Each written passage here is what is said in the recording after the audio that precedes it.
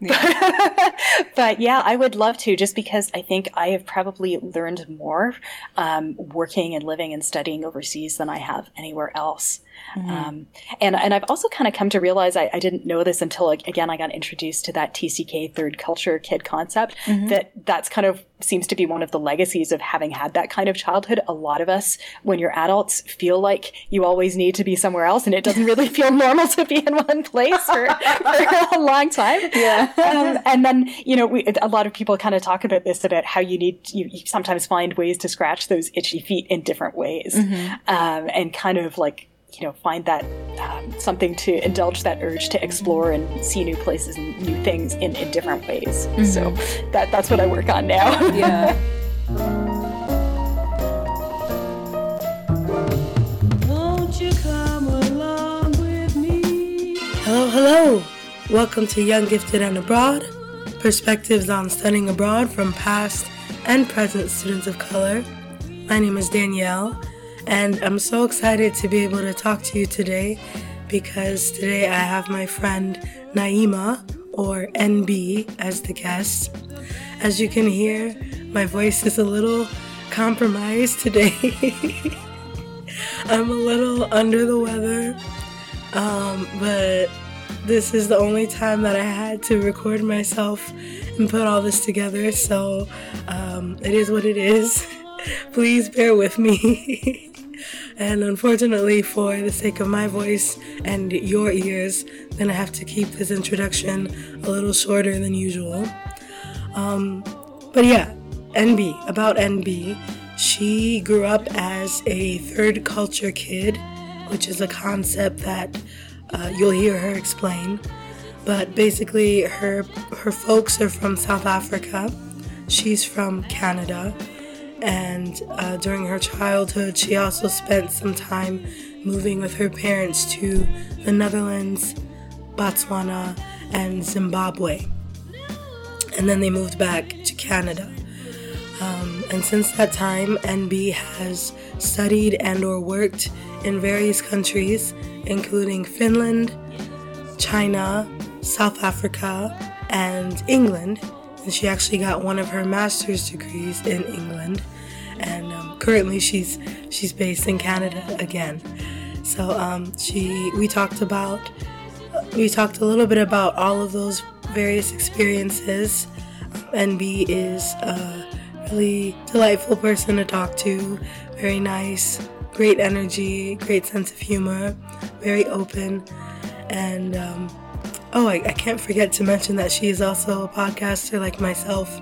She hosts a show called Cross Pollination, which is about creativity and innovation and how different backgrounds, different fields of interest can intersect and create something that's really, create something new. So, and she actually won a Canadian podcast award for that show in 2019, so she's doing pretty well. So I really enjoyed talking to her. I learned a lot from NB. I hope that you will as well. So without further ado, sit back, relax, and enjoy my interview with my friend NB.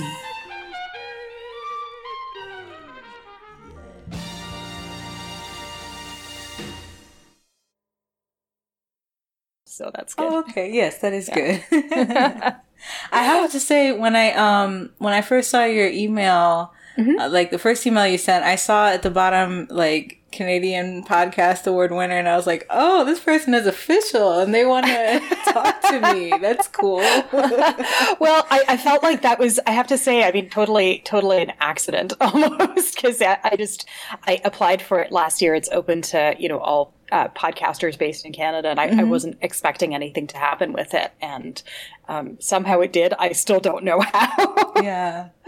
But I feel like I lucked out a little bit with that. But yeah, I mean, you won at Fair and Square, and now you get that badge of honor that you can put out there, like, hey, I won this. Well, I have to tell you that this year, like, they just had the entries again for this year, and this year I wasn't eligible to apply for it. Oh, 'cause really? they changed some of the rules around it. So yeah, this year I wasn't even eligible to enter. Which is kind of funny. Wow. Yeah. Well, I've been enjoying listening to yours. I mean, you've had, a lot of different people and different experiences, different places. It's really interesting. Oh, thank you. I'm glad you think Yeah. so. Thank you for listening. Yeah, no, super interesting. I did want to say thank you for reaching out and for agreeing to be a guest. I really do appreciate that. Well, thank you so much for having me on. And yeah, I'll definitely make sure to mention your show in it as well. In mine. So you can come check it out. Oh, thank you. Thank you. So why don't we get started with you introducing yourself a bit, if you don't mind? Sure. So, if you don't mind, maybe I'll just use my initial just because, people, if they're looking for the podcast, the name is consistent. Like my name is Naima, but NB are sort of my initials. So, and that's what the podcast was produced under. So I'm NB. I can tell you a little bit about my travel history. I spent a lot of my childhood living in other countries because of my parents moving for work and so on. And so I guess I recently found out when I was, fully an adult that the term for that is someone who's a third culture kid who spent a lot of time in countries that are not connected to their parents or to their home country, which for me is Canada. And I think that gave me the travel bug pretty early. Yeah. And in a lot of ways, it actually sort of ties in a little bit, I think, with the podcast that I do, Cross-Pollination, which is about, people who've drawn on different backgrounds and different fields of knowledge, different talents to create something new, in the sense that I think having lived in a bunch of different places kind of made me personally a cross-pollinator from early on. And kind of, often be looking to, okay, what did I learn from over here? What did I learn from over there? How can I put those together to tell me something about a new situation? So, yeah, so for me, it started early in childhood. And I think that I was really fortunate in that. And it kind of gave me a bit of a bug to want to see the rest of the world and know what was out there. Because I kind of, when we came back, I was kind of in one city and in one neighborhood, and it was a lot different than a lot of the other kids that I'd grown up with who'd all gone to school together since, kindergarten. And so I always kind of wanted to know what was on the other side and meet people who had different experiences. And so when I was in high school later on through, sort of study abroad experiences, and then in university, I was able to do that. And at the end, I did decide to go to grad school in England, and I was fortunate to be able to do that. But again, that was just, it gave me a whole different perspective on education and kind of a different perspective on my program and the topics that we studied that I wouldn't have necessarily gotten if I'd stayed at home. Yeah. Wow. So yeah, you, like you said, you got started early, and I think that's interesting how, I mean, the term third culture kid, it's not new, but I guess it probably didn't exist when you were, a kid living abroad with your parents. So is that something that you kind of came more to terms with in retrospect, thinking about your childhood and how that has impacted your view on the world now? Oh, yeah. I think, I totally wasn't aware of it when I was a kid.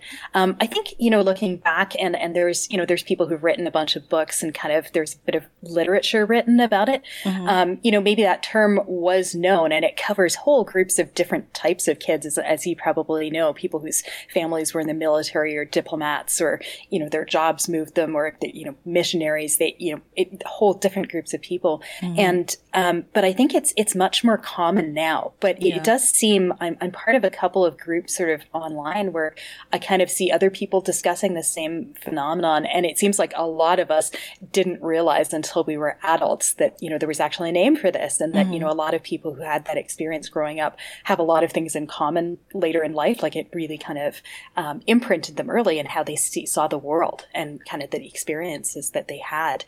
And I think for a lot of us, it kind of, when you kind of read a bit about it and understand, you hear some other people's perspectives, it explains a whole lot about you.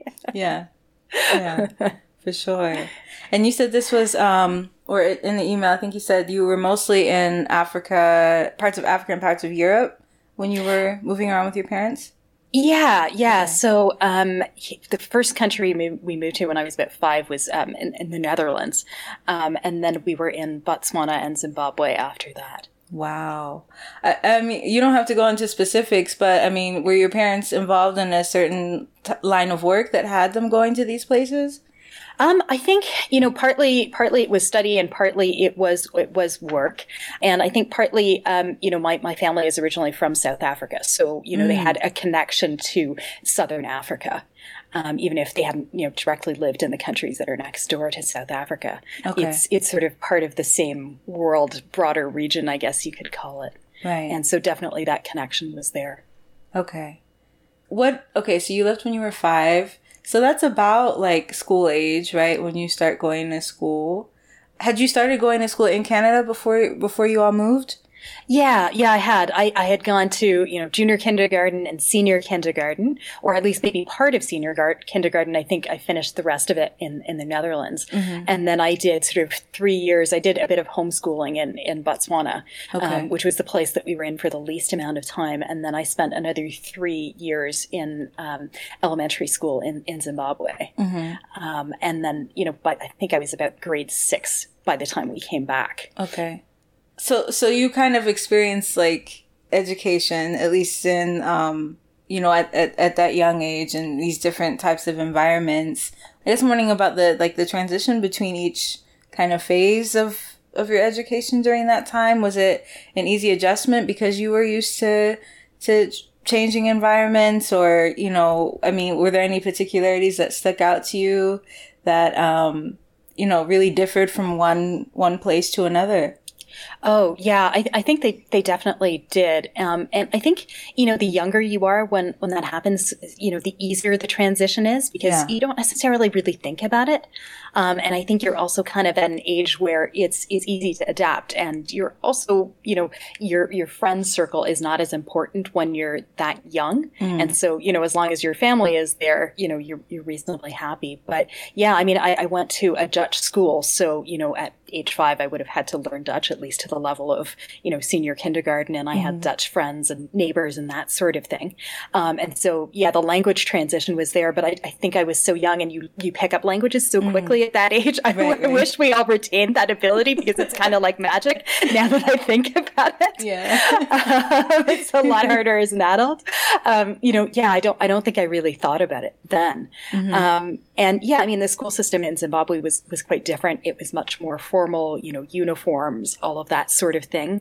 I went to school in English there. I did have classes in Shona as a second language, which was language in the part of Zimbabwe where I was living. And so, I learned enough to, have decent conversational level at that stage.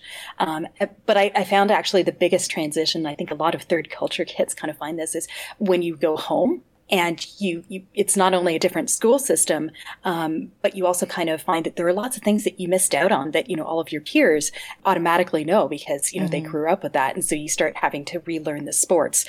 In Canada, a lot of schools are, you'll be learned, like, country is officially English and French. So I'd missed a year of French already by the time I came back. And so I had to do some classes to kind of catch up to where my classmates were. And you have to, learn to play baseball again and things like that. Yeah. So yeah, those were, I think, the bigger challenges of coming back and trying to fit back in and, figuring out what you missed out on. Yeah. Yeah. So when you moved back to Canada, was that back to where you all were living originally before you left? Yes. Okay. Yeah. So for me, my hometown was Toronto, and, I think that was a really good thing that made things easier as well, that I had like extended family and kind of, it's a place that we visited, that it's a place that I'd lived in before, my grandparents, cousins, all of that sort of stuff. So, at least there were parts of it that were familiar. Okay. So yeah, it is kind of like coming back home and having to pick up where you left off and fill in the gaps, that type of thing. And you mentioned how, when you're younger, it's easier to kind of adapt, and like your friend groups aren't as important because they're not like as established or solidified yet. But I'm wondering how you went about making friends in these respective countries. Like, did you just hang out with your classmates, or did you spend a lot of time just with your parents? How did you, form friendships, and how were you social as a kid when you were growing up in these different countries? Yeah, that's always, I think, one of the challenges too, right? And it's one of the key things, I think, as a kid that helps you kind of fit into a place and find a bit of your place. There is kind of making those friends. And I think in all of those places, it was a bit of a mixture. Some of my friends were classmates. Some of them were other families from other places who were also living there. So, even if we were from different countries, we were all kind of foreigners temporarily in that country together. And that kind of gave us something a bit in common. And, so it was always kind of those two sides of things. So it was a bit of balance, which I think was really good because, I think sometimes, especially when you're going to be somewhere, you're there for a while, but you're there temporarily. You're not quite going to, integrate fully and become somebody fully from that place. Yeah. Even though you've adapted and, a piece of it stays with you. And so maybe that's where kind of having the friends, who were there with families from outside as well, that kind of, they were the balance to that because they were in the same situation. I think I was also lucky that, often I had neighbors, kids who lived next door, that sort of thing. And so, you kind of meet friends that way as well. Yeah. Yeah. You said your parents are originally from South Africa, right? Yeah. Okay. And so I couldn't really tell from like what I looked up about you. I wasn't stalking, just trying to get an idea of No, it's okay. I researched my guests too. Yes. So I couldn't really tell what your ethnic background is, but I'm just wondering if that had anything to do with you blending in or standing out in various places. I hear Netherlands and I just think of a very white place. And so, and then I know in South Africa and other in quite a few Southern and Eastern African countries, there is a significant South Asian population, but I don't know. I guess I'm wondering where you fit in the demographics of those places and if that had any effect on anything. Yeah, for sure it did. And I mean, my family, like a lot of families, they left South Africa during the years of apartheid and because of that. And so, that was definitely sort of always the background, I think, when I was growing up. Things in South Africa didn't change, fully until 1994, when they held elections, when Nelson Mandela became president and all those sorts of things. And so, yeah, that apartheid background was always kind of in the background of my childhood. And it was always kind of, we visited infrequently, partly because of that, although I did have a lot of extended family there. But it definitely kind of gave me a consciousness of those kind of things early of, what systematic systems of oppression and discrimination look like and, how they manifest, especially when it's kind of in a very overt system. It's all kind of laid out. You go there and you see the signs and that sort of thing. And I think, interestingly, that is one of the things that it's definitely, I would say, that has been a factor in my life growing up. I think it probably is for everybody in the sense that I don't think I've ever lived in a place where I am in an ethnic majority. Yeah. And that's an interesting experience. I've very rarely visited countries, where I can kind of blend in, I can pass. But I think, on the positive side, maybe that kind of gave me a certain comfort with traveling earlier and, even living in different parts of Canada because, I knew that I was never going to look like everybody else. And I was almost always going to be one of, or almost the only one, who looked like me. Yeah. And, it's, if you don't have that, it can feel very, very uncomfortable going to different places where you're all of a sudden put in that situation. Right. But I really grew up with that. And so on the plus side, I would say it gave me comfort with that.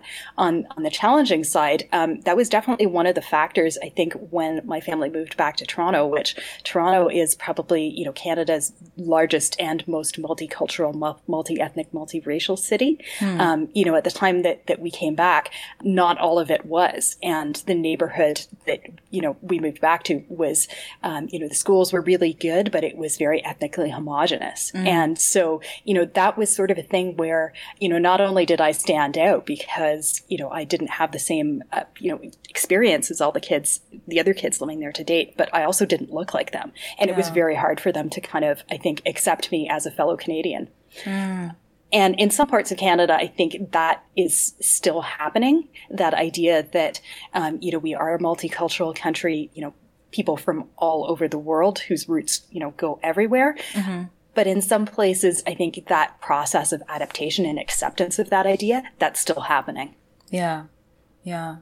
I'm glad that you mentioned that, because I think here in the States, I think we have this idea of Canada as kind of like a utopia almost, because, well, for me, like I'm a Black person. And so we always have that history of people fleeing to Canada to free slavery. Canada in our mind is like a freer place, a place with nicer people. I think it's assumed because we know more intimately like American history here.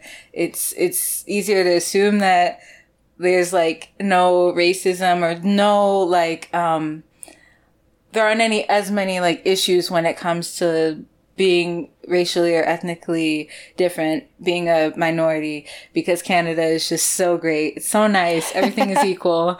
And that's just kind of the easy way that a lot of us think, because just Canada just seems better in a lot of ways. So I'm glad that you mentioned that it wasn't always, such a smooth thing. Like there's still, even in Toronto, there's still things like that you had to deal with. I just think that's very, very helpful, because I think it's too easy. Although I have had positive interactions, only positive associations with Canada so far. Well, that's really good. Yeah, I appreciate that you mentioned that, because it just adds nuance, So. Yeah, and I think we all wish it was a utopia, and it's certainly, I think, changed a lot from when I was growing up and when I was a kid.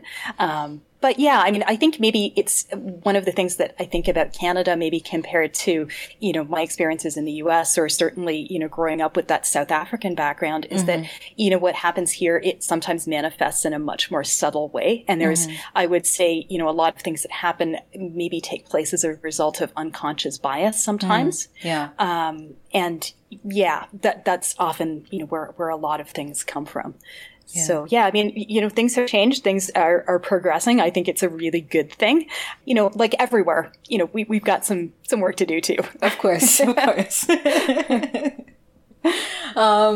You also mentioned, so you were in Toronto after you moved around with your parents as a kid. You were in Toronto, and then you kind of stayed there up until pretty high school or college. You kind of stayed put for a while.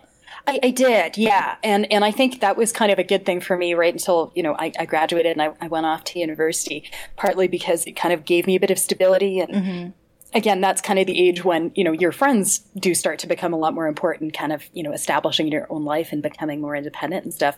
But again, as I was kind of getting to that stage as well, I did want to see other things. And so I think one of the first kind of study abroads that I did kind of in that later stage was, there was an ad at my local high school for a biology course in the Bahamas.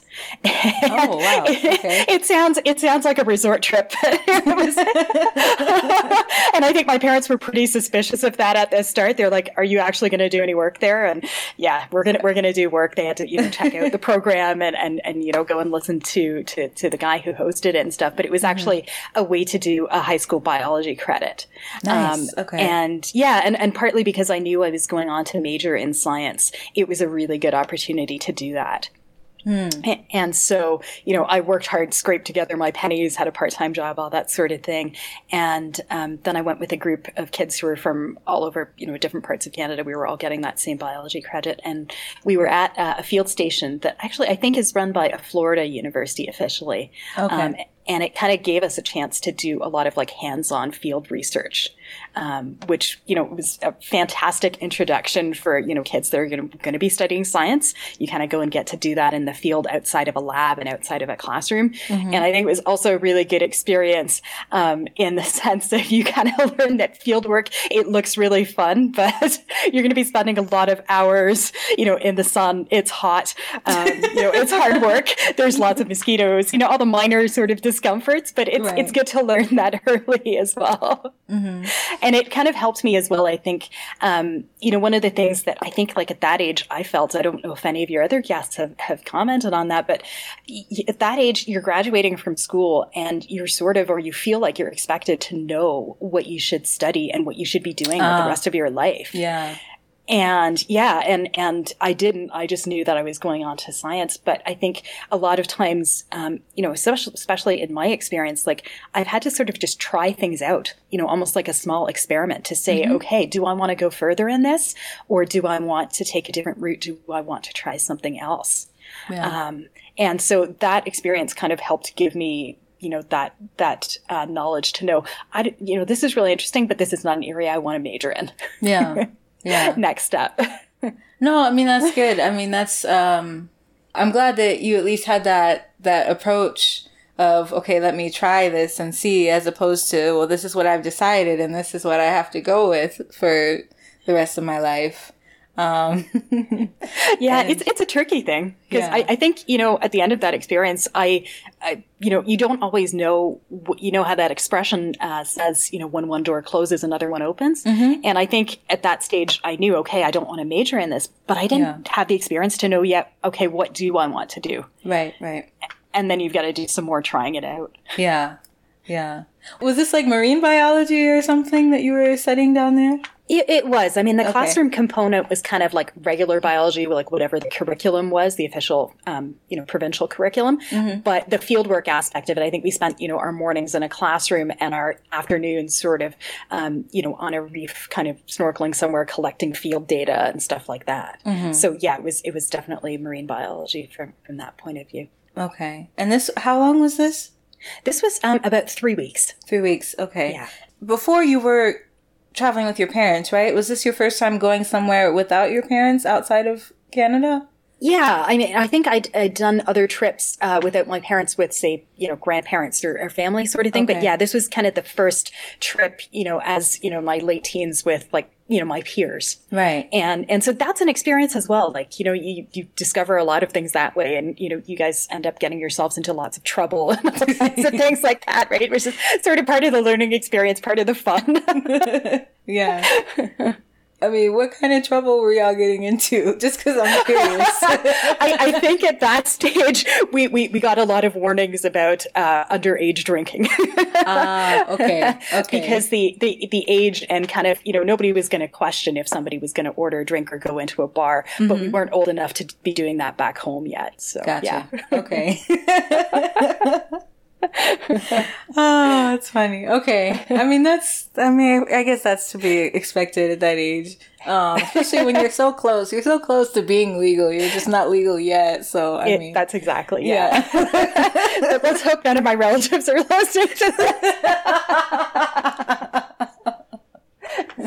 I mean, it's in the past now. I'm sure it's fine. Yes. That's true.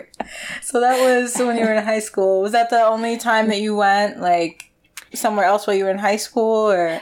Yeah. Okay. They had. They did have other exchanges to places like Quebec, mm-hmm. Which is not out of the country, but it is to a predominantly French-speaking province. So mm-hmm. yeah, again, a whole different experience. Mm-hmm. And I spent a bit more time there, working later on, but not while I was in high school. Okay. Just a question that I'm curious about, since you mentioned Quebec, you mentioned having to catch up on like French classes when you first moved back to Toronto. Like French and English are the two official languages of Canada, right? Mm-hmm. But the average Canadian is not necessarily bilingual, right? Isn't it mostly, well, I know Quebec because I've been to Quebec. It's a French-speaking province. But for the rest of Canada, do people tend to be bilingual, or is it just kind of something you do for school and then you either let it fall by the wayside or you keep going with it if you decide to?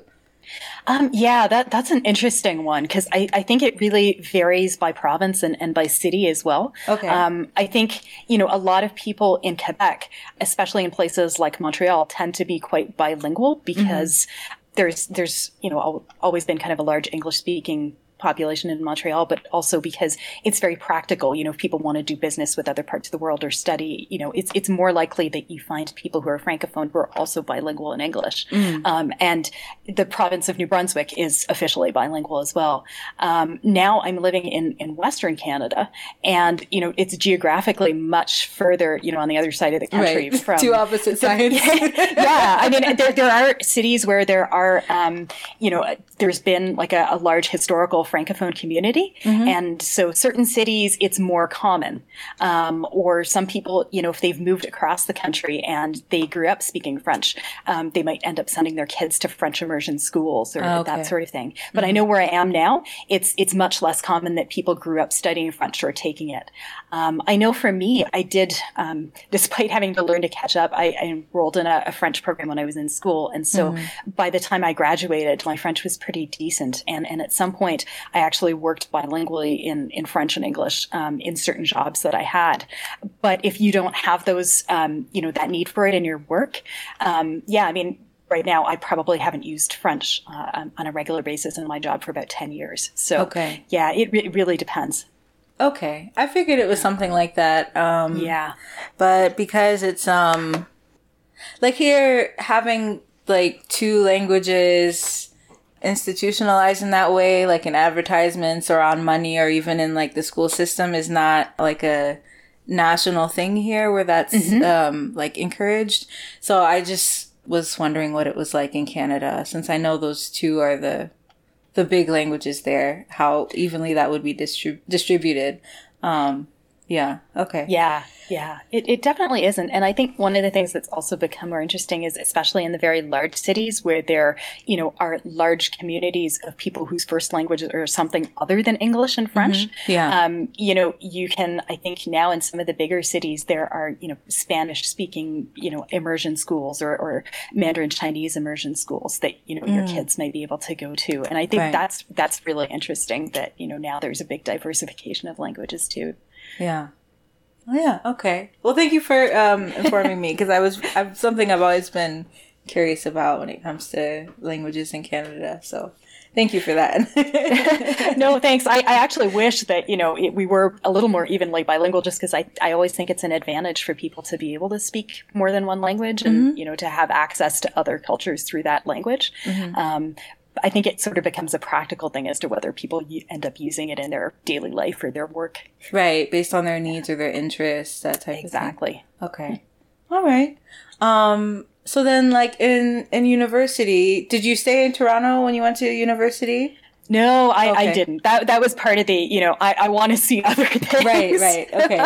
So I went to university that's actually been not that far, but about an hour outside of Toronto. Okay. And I think you mentioned something about doing some sort of study abroad experience during that time as well? I did I didn't do it sort of during the first couple of years, but during my last summer, I managed to get a work study abroad program in Finland.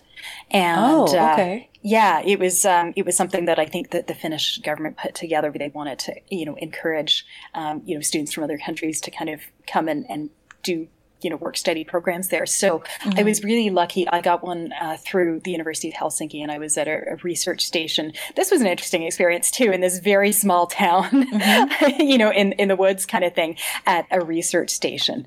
And so it was kind of really in line with my program. And I think that was really great as well, because there were also other students, local students. I think I was the only one who was from overseas that year. But I had a lot of neighbors who were grad students who were working there and doing their field research over the summer. And so again, that kind of really, you know, they were really kind to sort of introduce me to local culture and show me how to, you know, the proper process of going to the sauna and lighting the fire the right way and heating it up to the right temperature and all those sorts of things, and kind of get to experience more of the local culture. Okay. Interesting. There's like a process for going to the sauna? I've never been, so I don't know. I think, it's a way bigger thing than it is obviously in most other places. It's really common for people to have them in their homes, even in sort of apartments. Okay. And so, yeah, there's definitely way more of a culture around it. Sometimes it involves, going and having a drink after and, eating sausages and things like that and jumping in very cold lakes after you've been in a really, really hot room for a while, that sort of thing. Wow. Yeah. And of course, I think the thing that maybe startles people from some other parts of the world a bit is that, nobody is actually wearing anything in those saunas. You don't go in wearing a bathing suit. Oh, okay. I did not know that. They are single sex. But although I've heard they can be mixed as well, but it was, I was there with other women. And then the guys had a different session later on. But yeah, I mean, that definitely, we don't have that here. So it takes a little to get used to. Yeah. Is that like a daily or a weekly thing that people do in Finland? I don't know how often everybody does it. I think it depends where I was, at this field station, it was a weekly thing. Mm-hmm. Okay. Interesting. Okay. This is completely new to me again because I've never been to a sauna or anything. So, okay. And yeah, some of them were electric, and the one where I was, it was kind of an old school one where it had to be heated with actual logs. So, my fellow students sort of took me under their wing and they showed me how to do it. And, they would do it for the first few weeks. And then, by the time I was ready to leave, they figured that by this time they trained me enough that I could be left alone to start it and get it to the right temperature by the time we were all ready to go in. Yeah. So that was kind of like the test at the end of the summer. Yeah. Okay. You said you were the only person who wasn't Finnish who was there? Yeah. Okay. Yeah. I think in previous years they'd had other international students. I think it happened the year that I was there.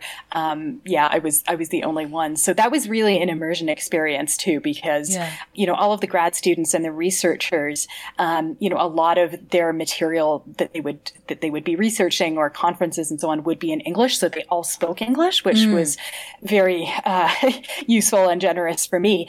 But because I was also the only non-Finnish person there, I got immersed in the language a lot faster than I might have if there were more international students studying there as well. Yeah. Okay. And I know you said you were like science oriented. That's what you pursued. But just so I can get a picture, what was your specialization? I studied environmental science. Oh, okay. Okay. So the work you were doing in Finland was in line with that. It was. Research. Okay. It was. And I felt really lucky to be able to do that, actually. And for me, it was again, another of those experiences where you kind of get that hands-on thing to say, okay, am I enjoying this? Is this what I want to continuing? Or, do I want to do something else? Mm-hmm. So, I mean, did you feel like the type of work that you were doing in that research station in Finland, was that closer to what you felt like you wanted to do? I think it was. Because this field research station was sort of in a forest and lakes, a lot of the research revolved around taking water samples, looking at animal populations around there, everything from insects to, the water chemistry of the rain, that sort of thing. Mm-hmm. And I knew that was interesting to me, but I was also more interested in sort of the policy side of it. And in fact, a lot of the students that I worked with there, although, they trained in this sort of pure science aspect of it, a lot of them went on to work for, consulting companies or government or something like that, where they're also dealing with other aspects than just the pure science. Mm-hmm. And when I went on to do grad school, that was kind of the direction that I went as well. Yeah. I debated a long time whether I should do a science degree for a master's or whether I should do something else. And I actually ended up doing a first master's in international trade and international development. I think maybe, again, because of that international exposure that I had kind of early on. But a lot of the application to that was in sort of things that touched on science. And I think that's kind of how a lot of my career has been. It's kind of straddled like a few different areas that way. Right. Okay. Yeah. You said a first master's? Do you have multiple master's degrees? I did a first master's in that, international trade and development. And then I did an MBA later on. Holy cow. Oh my goodness. And that's it. Look at That's you. it. No more. Wow. Good for you. That is impressive. No, thanks. It's a lot of time in school. I think, this comes up talking to the guests on my podcast a lot, is that, these days, nobody is going to work for the same company for 30 years. You may Right. not even work in the same field for, a long time. And Yeah. so, learning is continuous now. It's just whether it happens in the form of a degree or whether it's kind of continuous learning through online or through short courses or through something else, some other boot camps, whatever it is. I think we're all learning all the time. Yeah. Yeah, for sure. But you said that's it. So is that it for you? No more degrees? Well, I think I said that between every single one. So Okay. never say never, but Yeah. but for now. Yeah. Yeah. Okay. I did have another question about Finland. You said you got immersed a lot in the language, even though a lot of the material, like the documents and things you're working with were in English. I'm wondering, how that was for you being immersed in the language and culture in that way. Like, did you pick up a lot of Finnish, or did you just become really adept at maneuvering your daily life in this environment? How was that for you? I think I picked up at the time the basics. Okay. And I picked up the basics of, what I needed to know to get around and, communicate with people on public transit or the local village to kind of buy stuff, things like that. There was a point when, my salary that I was being paid, it was being deposited to a local bank. And when I went to go and deal with the local bank and kind of, do things with the money, I had a friend come with me to translate because, there was nobody at the local bank in this very small town that spoke English. Right. Fortunately, my friend was bilingual, and I really needed help to do that because that was way beyond my level then. I did actually end up, and Finnish is interesting because it's not kind of an Indo-European language. Okay. It's an, sorry, I've forgotten the term for it, but it has in sort of roots in common with Hungarian and Turkish. I think it's a Finno-Ugric language. That's what it's called. Okay. And so the language structure is a bit, it was quite different than any other language that I'd learned. And so that was, it's trickier that way because it's not like you can take sort of roots of things that you've learned in other languages and kind of go, oh, it's like this. I know that. I've seen that in a different language, right? Like Yeah. I'm sure you've encountered that. Yes. So it was more complicated. But I really did enjoy it. And I actually ended up, when I went back to Toronto a few years later, the University of Toronto had continuing education courses. And I took a couple of those in Finnish. And so my Finnish actually got a lot better after I left. And that was kind of interesting as well because I didn't think there would be that much demand for it, but there were a lot of people in Canada who were descended from Finland. And so okay. it was kind of like a lot of my fellow students were kids whose grandparents had immigrated from Finland way back. And, they'd maybe inherited like a little bit of the language from their parents and grandparents living here, but they wanted to know more. And so it was an interesting mix of people in those classes in the continuing ed programs. Yeah, I bet. Okay. Yeah, because I don't have any sort of interaction with like the Finnish language at all. So it's really interesting hearing how you kind of were able to engage with it. I'm sorry, you were about to say something. And I was about to say, yeah, it is a really interesting language. I think also because it has a certain rhythm and a music to it. It's very distinctive. Okay. I had a question though. Okay, so how long were you doing this work study program? That was a summer. That was the summer, but the money you made was deposited in a Finnish bank? Yeah, I think that's, Okay. I think I may have just had to withdraw it and kind of take it with me or, do a formal bank transfer when I went home. Okay. Because I just would, I guess I would assume that if you're not going to be there for a super long time, that they might not have allowed you to open a bank account. So I was surprised to hear that everything that you went through a Finnish bank during that time. I think they had a special setup, if I remember, and I had this again when I did grad school in England. They had a special setup for like a student type of account. Okay. And it was, I guess they were maybe used to this and they were very good in kind of having anticipated this, set up a sort of temporary account for students who were there from overseas. Okay. That makes sense. That makes sense. Yeah. And so it was definitely restricted. Like I couldn't have applied for a credit card or something like that. But, to deposit money, that was fine. Yeah. Yeah. And where were you? Were you like in a dorm with other students when you were doing this work study program? I was. There was, because it was a field research station, a lot of people were there for the entire summer doing projects. And so there were kind of on-campus dorms. And so I was in a dorm with a lot of other Finnish students. Okay. So you were around other people who were similar age, similar field of interest. It was just that you were like the only Canadian person there. Yes. Yeah, okay. Yes. Gotcha. I was the only Canadian and, as usual, I was the only person of color for miles around. Story of my life. So not out of choice, but it just, that's the way it worked out. Yeah. Sadly, that's something you have to get used to.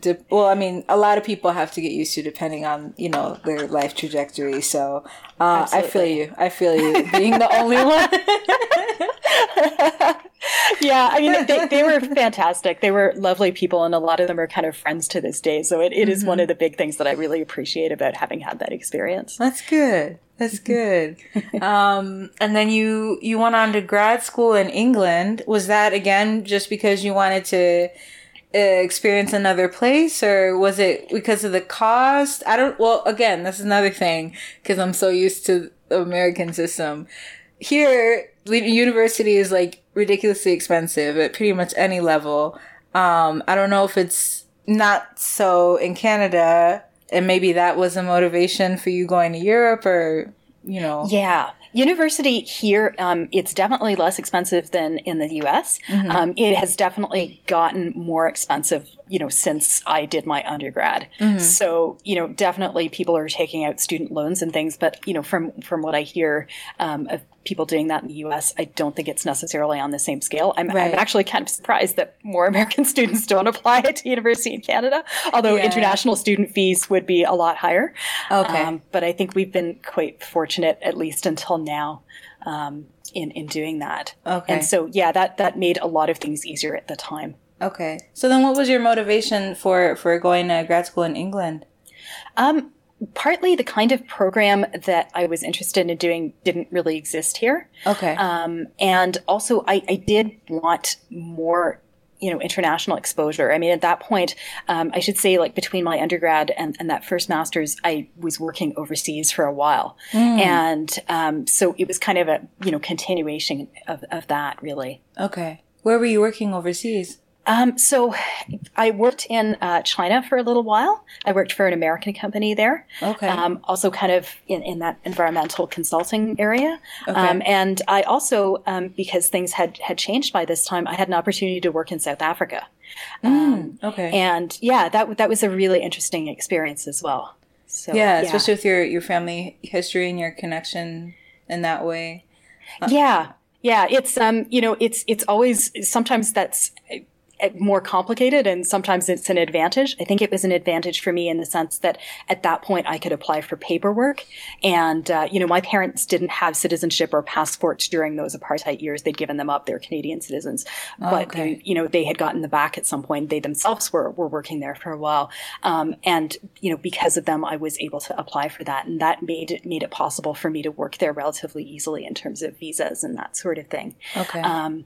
But again, I think a lot of people find this whose, parents are, they grew up in one country, their parents were originally from somewhere else, that, you're kind of like an insider, but also kind of like an outsider.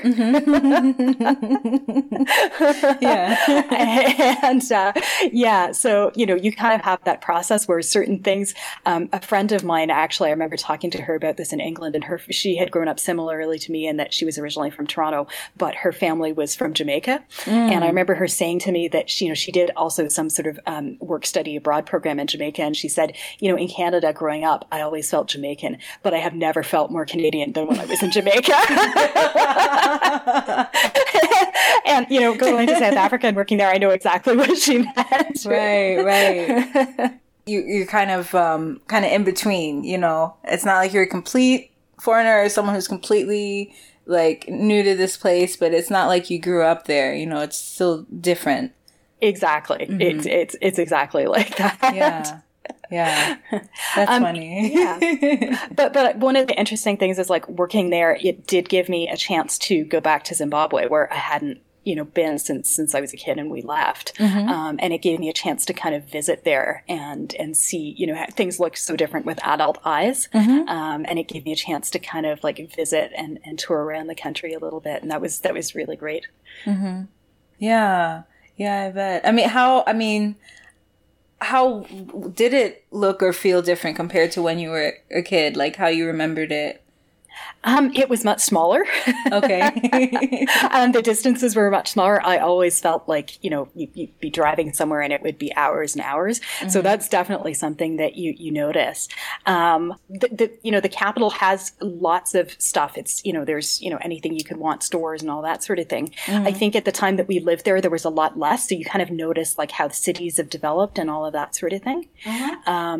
One of the things that kind of happened that was sort of funny that, I hadn't spoken a word of Shona in many years since we left. Yeah. And then, some little kids, got a ride with us in the car. I was traveling with a friend, and with their mom. And as they got out of the car, they said, "Thank you" in Shona. And all of a sudden, kind of like by reflex, the word for "you're welcome" kind of came out of my mouth. Oh, wow. And I was sort of like, where did that come from? I don't think I even remembered that. Wow. So after it had been so long, it came back to you. I think, some things maybe when you learn them that young, they stay embedded in the back of your mind and it just takes something to bring them out. Wow. Isn't that amazing how language can just like implant in your mind like that? And then even if you don't use it for a long time, it can just come up in situations like that. It's really useful. I wish I could do that more easily with the languages I learned when I was an adult. Wow. Yeah. Yeah, but it sounds like you've had to learn a lot of different languages in your life. So, I'm just saying I would cut you some slack, especially because of all the languages you've had to to find your way in throughout your life so far. I wish I could say that I was fluent in a lot of them, but I am not, unfortunately. Yeah. French is probably the closest, yeah. Yeah. What about in China, Oh, you said it was for, you said an American company in China? Yeah. Okay. Yeah, that's right. Yeah. Okay. So they were doing some consulting projects there. Yeah. So your work environment was in English, and then outside of that, you kind of just, made do with the day-to-day. Absolutely. Okay. Yeah. And at some point, I actually, I think the time and the place that I was at the time, there weren't a lot of people around who did speak English. And so I did at some point kind of enroll myself in a crash course. I sort of gate crashed a course that was actually intended for international students. And they were really lucky, both from the employer side. I was lucky that they let me go to this. And I was lucky from the classroom side that they let me into this program. Yeah. So that was really like a crash course in Mandarin Chinese. I found, obviously the writing, if you don't grow up with it, it's quite tricky. And even kind of the reading, because you need to know like hundreds, thousands of characters to be kind of fluent in reading a newspaper, let alone at an academic level. But I think by the time I left, I had at least gotten to a stage where verbally and even with reading, I could kind of know the basics. I could read a billboard. I could, understand what was going on. I could go to a store. And it was sort of like a miracle because, when I got there, and again, Mandarin Chinese, it's a tonal language. And I've never learned a tonal language before, which means that certain words, you may know this, like you can say them a certain sound, but if you say it with a different tone, it has a completely different meaning. Something else, yeah. Yeah. And so it is, I found it quite tricky to learn that. And it was kind of like a miracle for me when I would actually be able to go to a store and get the pair of shoes that I wanted instead of like a bottle of milk.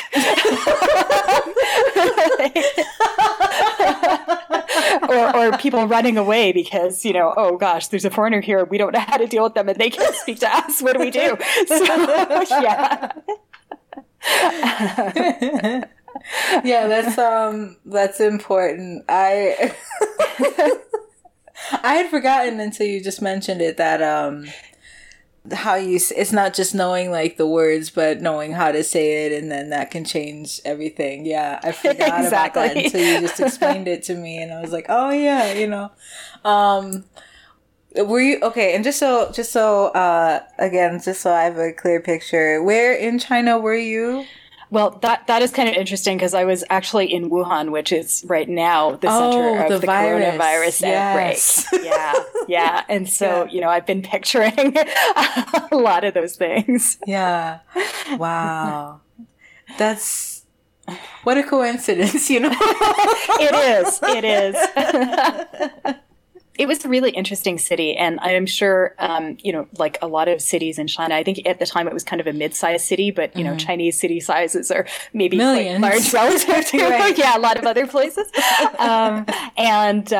It's on a river. There are parts of it that were really beautiful and parts of it that are, permanently under construction. And I'm sure like a lot of cities in China, there are a lot of parts of it that I wouldn't even recognize a few years later because Right. there's, so much continuous construction. But So much change in a short period of time. Yeah. Absolutely. Yeah. Okay. So in China, you're in Wuhan. And then in South Africa, where were you when you were working there? I was in Johannesburg there, and Okay. I worked in Pretoria, so I kind of commuted between the two.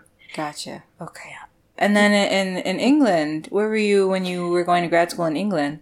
I think I was really fortunate that I was in London. Okay. And I think London was a great place maybe for somebody like me because it's also one of those cities where there is, everybody from around the world kind of thing. Yeah. And a lot of friends of mine that I made there, they're, even if they grew up there, they often, some of them had roots in England, but some of them had roots in other places. Right. And so it was a really good kind of city, I think, that has, really cosmopolitan feel to it.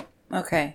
And this was after you, so this was for your second graduate degree, your MBA? The first one, actually. Oh, this is the first one. Okay. Yeah. Yeah, I was there for just over a year, and it was a great experience. Although I will say, it was, for students that are considering studying abroad, it was a different experience than how I thought it might be. The language is the same, all of that stuff. So, Right. in that sense, it wasn't as much of a transition as, say, doing work study abroad in Finland or working in China. But the university system, in some ways, is quite different than what you would see at the grad level in Canada and maybe in the US as well. And so, it took a little while to kind of get used to that and kind of get to understand how the system worked. Yeah. Why did you feel like you had to adjust to it? Like, what was so different about the system? A lot of things, and some of it may depend on the universities as well. I think a lot of the universities are maybe smaller. Okay. And so, physically the university was different. It was, some really, really old buildings that had been a learning institution at some point, but they'd been converted into a university, and some of it didn't quite fit. Like the dorms that I lived in, I think I was kind of expecting from previous experiences in a lot of places, including, when I was in Finland, that the dorms are kind of structured in a way where it's intended for students to meet and get together. And kind of promote a sense of a bit of community. There's usually communal spaces, that sort of thing. In that university, the way the dorms were set up, they were kind of like suites with 5 or 6 people in them, but there was no common space. And there was no common space between the suites. And there weren't really events that connected them. So if you wanted to meet other people, you really had to get out there and do that on your own. Okay. So that was kind of a different experience. Also, the number of people in the program was really small. I think there was only 8 of us, which, I wasn't necessarily expecting either. And some of them a few of us were international. I think about half were local. So it was kind of a good mix that way. But it does mean that, if you're hoping for kind of like a diversity of voices and thought and so on, you're getting it from 8 people, not maybe 30, 50, 60 people kind of thing. Or something even smaller than that. So those were some of the differences. The grading system is a little different. It's kind of rare that some people get above a 70. Like a 70 is considered, wow, this is really great work. Whereas, our scale here is more, 0 to 100. Yeah. And, an A is probably, anything 80 plus or so. Yeah. But that works differently there as well. Okay. So it would be a 0 to 100 scale, but 70 would kind of be the upper limit of what people would get? Yeah, Okay. Occasionally you did see people get 70, but it's pretty rare. Whereas here, if you looked at that and you see a 70, you'd be like, oh wow, I don't know if I did really well on this. But there you'd be pretty much jumping up and down. Yeah. Okay. Right. Okay. So you went to school in Canada, you went to university in Canada, you were working in China and South Africa, and then got your first master's in England. Were you ever going back to Canada during this time, either to visit or just to stay, or was it a continuous thing from one country to another? I was home off and on, just because it really helped, I think, to have a home base, and like a lot of my friends were there and that sort of thing. And I did actually go home to Toronto after that. I think at that point I'd just been traveling for long enough that I felt like I kind of wanted to be home and have some roots again. Yeah.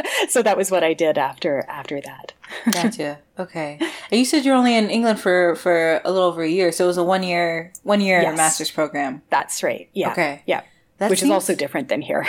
Yeah, that seems like it would be really like intensive having to do everything in 1 year. It was. I think, some of the stuff continued over the summer in terms of writing up and that sort of thing. But yeah, it is different. And again, that might have also been one of the differences. University, I was expecting grad school to be super intense. That's sort of how it is here. There, or at least at the university that I was at, the intensive stuff comes earlier on. And then when you get into grad school, it's actually a little more relaxed. And I had more time on my hands than I was expecting. Oh, okay. That's nice. Yeah, sort of. It was a little disconcerting, but yeah. Oh, okay. But it did give me time to kind of explore the city a little bit and kind of make friends there and that sort of thing as well, which is also, one of the benefits of it. Okay. So that's what you did during the free time, is kind of explore and get to meet people, that type of thing. Yeah. And I worked part-time there as well and so on. So I kind of got a little bit of a feel for how things worked. And, that always kind of helps you understand a place a little more, the more you're immersed in it. Definitely.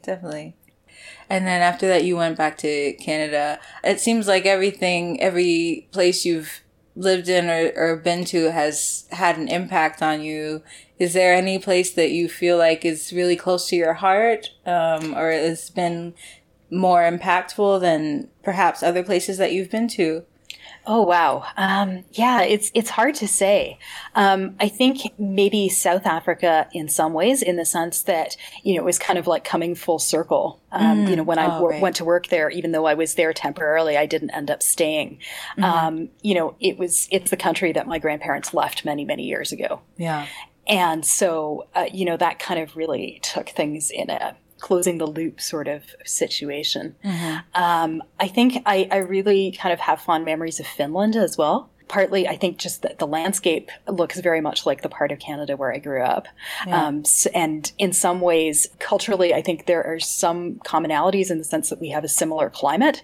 And so, you kind of understand in some ways how each other lives because of that, even though the language and sort of the roots of the culture might be quite different. So yeah, I think both of those places in a lot of different ways. And I think China just really had an impact on me because maybe in terms of like the cultural distance from what I was used to or what I grew up with, it was so different, but so interesting and so rich in every aspect, the history, the culture, the food, all of those sorts of things. Like that definitely made an impression, and I'd love to, go back and spend a bit more time there. Yeah. Maybe when the health emergency is done. Oh, right. Yeah, once that is passed and there's less to worry about, then, yeah. Oh, go ahead. Oh, no. It sounded like you were about to say something. No. I was just going to say, I feel like I've been really, really fortunate in a lot of different ways. It's not, opportunities that everybody gets. And I feel lucky that I had them and that I was able to take them. Yeah. But yeah, I mean, it's definitely, it's not always easy. I think a lot of people who've lived in different places or moved a lot. I mean, even since I've been back in Canada, I've moved quite a bit. It's not always easy in the sense that you kind of leave a part of yourself everywhere that you've been that you were really connected to. Yeah. And so it's always kind of a process of integrating. And that's not always easy as well when you go somewhere and you have to learn a new language, learn a new culture, meet new people, figure out how things work, how to get around. It can be exhilarating, but it can be tough. I'm sure you've been through it. But it's always kind of hard when you leave as well, especially if it was somewhere that you really enjoyed. Yeah. Yeah. I know you said you came back to Canada because you wanted to feel kind of rooted again. I'm wondering if you ever, because you have had this past where you've gotten used to going to all these different places, do you get kind of like almost like itchy feet in terms of feeling like, oh, I need to get going somewhere else? Or are you kind of, are you kind of content with where you are now, staying in Canada currently? I think I've been home long enough, even though I moved to the other side of the country, which was, also a bit of a transition, different cultural experience. Yeah. I've been home long enough that I would be happy to spend some time overseas. At this point, I've gotten married since then. And so, it's not only my career to consider and my job and so on, it's my husband's as well. So, we'd have to find something that might work for both of us. But yeah, I would love to, just because I think I have probably learned more working and living and studying overseas than I have anywhere else. And I've also kind of come to realize, I didn't know this until, again, I got introduced to that TCK third culture kid concept, that's kind of seems to be one of the legacies of having had that kind of childhood. A lot of us, when you're adults, feel like you always need to be somewhere else, and it doesn't really feel normal to be in one place for a long time. Yeah. And then, a lot of people kind of talk about this, about how you sometimes find ways to scratch those itchy feet in different ways, and kind of like, find that something to indulge that urge to explore and see new places and new things in different ways. So that's what I work on now. Yeah. Okay. And I think you mentioned your podcast, Cross Pollination. Can you tell me a bit about like how you ended up starting Cross Pollination and what you're trying to do with it? First of all, is it just a coincidence that you go by NB and you have this environmental science background and your show is called Cross Pollination? Because I feel like that all fits together really well. I guess it did. I don't think I thought of that until you mentioned it. But the logo has kind of a flower with a bee in it, which just seemed to sort of symbolize cross-pollination. Yeah. And my initials are NB, so it was kind of an irresistible combination that way. But the podcast is about creativity and innovation, and it's more business oriented podcast. For the last few years, and even kind of through my earlier career, I realized a lot of what I've been working on is working with companies that were doing new things, where they were, often kind of the seed of the something that they knew that they were doing was someone was transplanting something from one field to another field, or they, the inspiration for what they came up with came from a completely different part of their life or a different part of their studies or something like that. And I kind of feel like, that's sort of something that I've been doing in small ways throughout my life, maybe because, it's had so many different components in different places. And so that was kind of the inspiration for the podcast. And I think I've been really fortunate to talk to a lot of different people on it who are doing really, really cool and interesting things. Some of them they've started new businesses. There was a woman who, she's also Canadian. She works in the States. So, and she studied psychology. She also did her MBA and she had a background in outdoor sports and recreation and so on. And she kind of developed an outdoor co-working space concept out of that.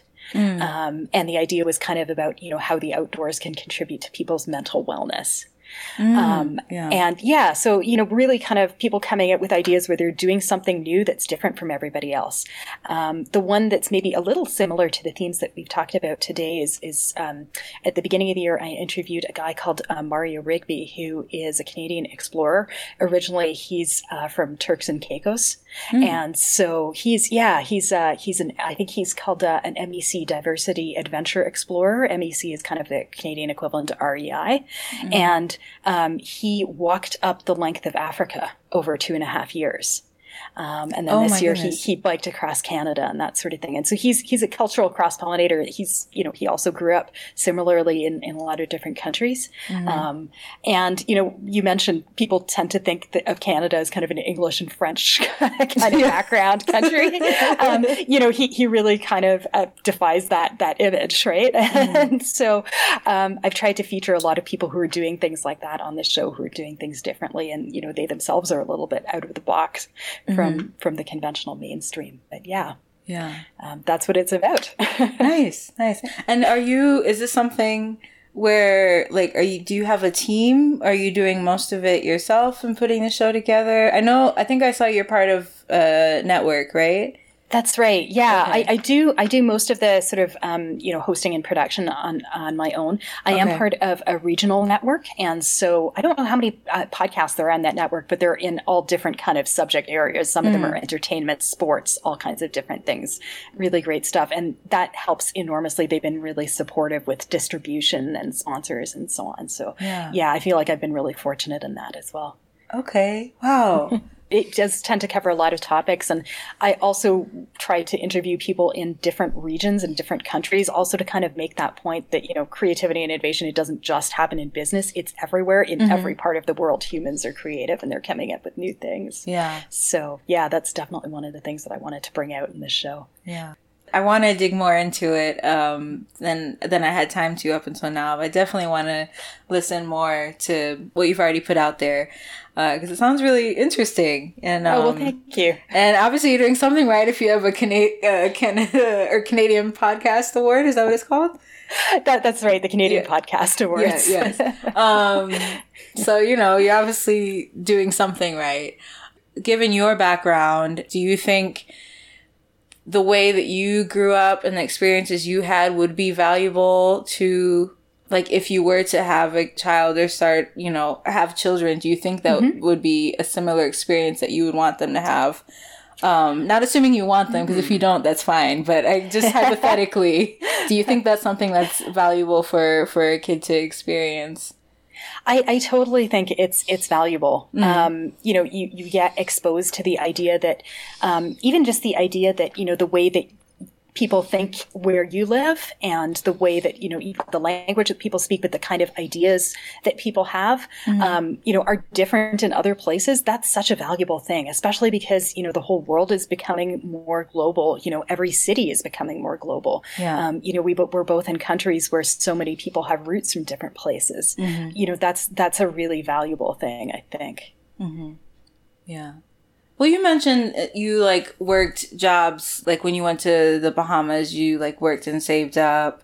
And when you went to Finland, you were working. It was a work study, so you were earning money. Yes. But I'm wondering, do you have any tips financial-wise in terms of funding, being able to afford to, study in a different country or even moving to a different country? And oh Lord have mercy. Do you have any financial tips that can make that a feasible thing for people who are interested in doing those things? Yeah, I think it, it depends where you are as well. I think I was fortunate. And, when I did the Bahamas thing when I was in high school, that was one of the conditions my parents had that, this is not going to be a joke. You're going to work for this and pay for it. So, there's no messing around on this trip. You're going to get something serious out of it. It's not a vacation. Yeah, exactly. So that was part of the package. Yeah. So that was one way to do it. I mean, definitely, I didn't do this on mine, but I do know friends who did kind of co-op programs. I don't know if you might call them something different in the U.S., but where part of your program of study is you spend a semester or two working somewhere, and I had friends who did that in their undergrad degrees, and that helped them pay for things. There are scholarships. Sometimes there are scholarships that you don't expect, like the country that you might be interested in going to might have a scholarship. Which, is, you're usually thinking about applying for one from your own country. But, a lot of places do have scholarships to do that in different places. I know I talked to someone recently who went abroad through a Rotary Club and some scholarships that they had. Yeah. And she was in Senegal and she was studying French and studying Wolof. And she actually kind of used that experience as sort of like a launch pad for working internationally. Because she said, at the beginning, she didn't really have that experience that anybody was going to hire her to do that, but that was the way that she was able to gain that experience. So all of those things, I think, are really helpful. And, whatever you can find that will do that, grab onto it and maximize it as much as you can. Yeah, for sure. For sure. And then, you've had so many different types of experiences in these different countries, right? But I'm wondering if you have any major takeaways or advice just in terms of like the experience of traveling and living in these places that you'd like to impart to others?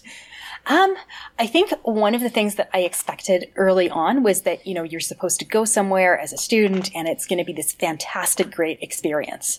And, really in a lot of those experiences, there are ups and there are downs. Yeah. And there's times that are tough. There are times when you might feel really alone, because you might be the only person from wherever, and you feel like you don't know anything in this place, and you don't know anybody there yet. So I think if I could go back and tell that to my younger self, or even to people that are thinking about doing that, it's don't worry about it if it's not perfect. It'll be really memorable, and you'll learn a whole lot of things out of it. Yeah. Even sometimes some of the tough times, you learn new problem solving skills that way. And I think that it also, those experiences, the other thing is that, the more places that you come in contact with, the more different people, the more it gives you points of connection with other people who might have grown up completely differently than you did, different language, different, ethnicity, race, culture, religion, whatever. But, the more that you have those connections and you've had an experience of something that is different than what the more you're able to connect with other parts of, other human beings, which, right. Is pretty valuable. It is. It is so valuable. I know you said that in terms of like moving somewhere else, that's something that has to be, thought over, and it's not just you to consider now, it's you and your husband. So maybe moving somewhere is still something that might not be like in the immediate plans or anything. But in terms of just traveling, is there anywhere that you plan on going soon or that you would like to go to in the near future? You know what? We're just talking about that now, actually. We're kind of negotiating that now for, this year, because it's been a while since we've been on a vacation, and we were thinking, okay, do we have an opportunity to do it this year, and where do we want to go? So that's exactly what we're debating. Okay. I also feel like, I'm now living in Western Canada, and this is a huge country. So there's lots of parts of my own country that, we haven't seen yet. So there's lots of opportunity to see things there too. Yeah. Well, I hope you do are able to take a vacation and go somewhere. I'm sure that'll be nice and restorative, and everyone can use a break from time to time. So, and yeah, I totally feel you. I think here in the States, it's like, I think we take for granted how vast it is here. It just, it's so much that I myself have not explored or been to, even though I'm aware of, I know the geography, but I don't know those places personally, because it's such a big country. So I totally feel you on that with Canada. I know it's similar in that it is so vast and there's so much there. Well, I think you have a lot more cities than we do, so a lot more places to visit that way. And all different, it could be like almost like going to a different country, although the language and everything else is the same. Right. Right. Okay, well, great. I really appreciate your time today. Thank you for indulging my random questions about Canada. I didn't realize how much I didn't know about Canada until I started talking to you today. So well, you've been here, so you've experienced it firsthand. Yeah. But just like basic things I didn't realize I didn't know or that I was curious about until I talked to you today. So thank you for indulging me in answering those questions. Thank you very much. Maybe one day, we'll reverse it and I can ask you all those questions about the U.S. Maybe. But I really appreciate learning about your experiences. I apologize. I don't know where my head is at today in terms of searching for words and everything, but I hope you have enjoyed this conversation today. Thank you so much, Danielle. It's been a pleasure. It's been really great talking to you, and thank you for being interested in listening to all of this. I hope your audience, especially prospective students, gets a lot out of all the great interviews you've done. Oh my goodness, thank you. You're so nice. You're very generous. Well, it's a pretty valuable resource. Like, I wish I'd had something like this when I was thinking of doing it. So yeah. I mean, that's the whole point. That's what I'm aiming for. So, thank you for wanting to be a part of it. That means a lot to me. It really does. Thanks so much. Yeah. I think the one thing that I might not have mentioned is the URL of the podcast. Oh, yes. Oh, my gosh. I can send that to you, or I can mention it now, whichever Yes. one. No, I totally, thank you for mentioning that. I totally forgot. The last question that I ask everybody is, where can people find you or reach you, keep up with what you're doing? So please go ahead and share that. Okay. So, the podcast, you can find it on the usual podcatchers, but the URL for the main site is crosspollination.co. Okay. Yeah, one word. Perfect. But that's great. Thank you so much, Danielle.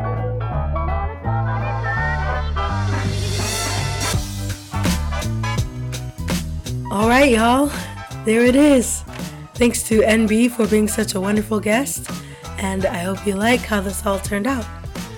As of the beginning of the episode, I'm going to try to keep this outro quite brief this time. So for the rest of you listening, don't forget to follow this podcast at Young Gifted and Abroad on Instagram and Facebook, and at YG Abroad on Twitter.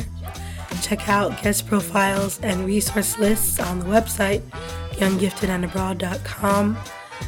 Listen to Young Gifted and Abroad everywhere podcasts are, and leave 5-star reviews on Apple Podcasts and Stitcher if you feel so inclined. Would really appreciate that. And if you need to contact me, feel free to do so at younggiftedandabroad@gmail.com. So for the next episode in 2 weeks, the guest is going to be someone who, again, is a fellow podcaster who has been to various places, but there was one particular trip where she was doing service in Ghana that was very impactful and transformative for her. So you get to hear all about that in 2 weeks. Hopefully I will have my full voice back by then, Lord willing. And until then, thank you so much for listening, and talk to you next time.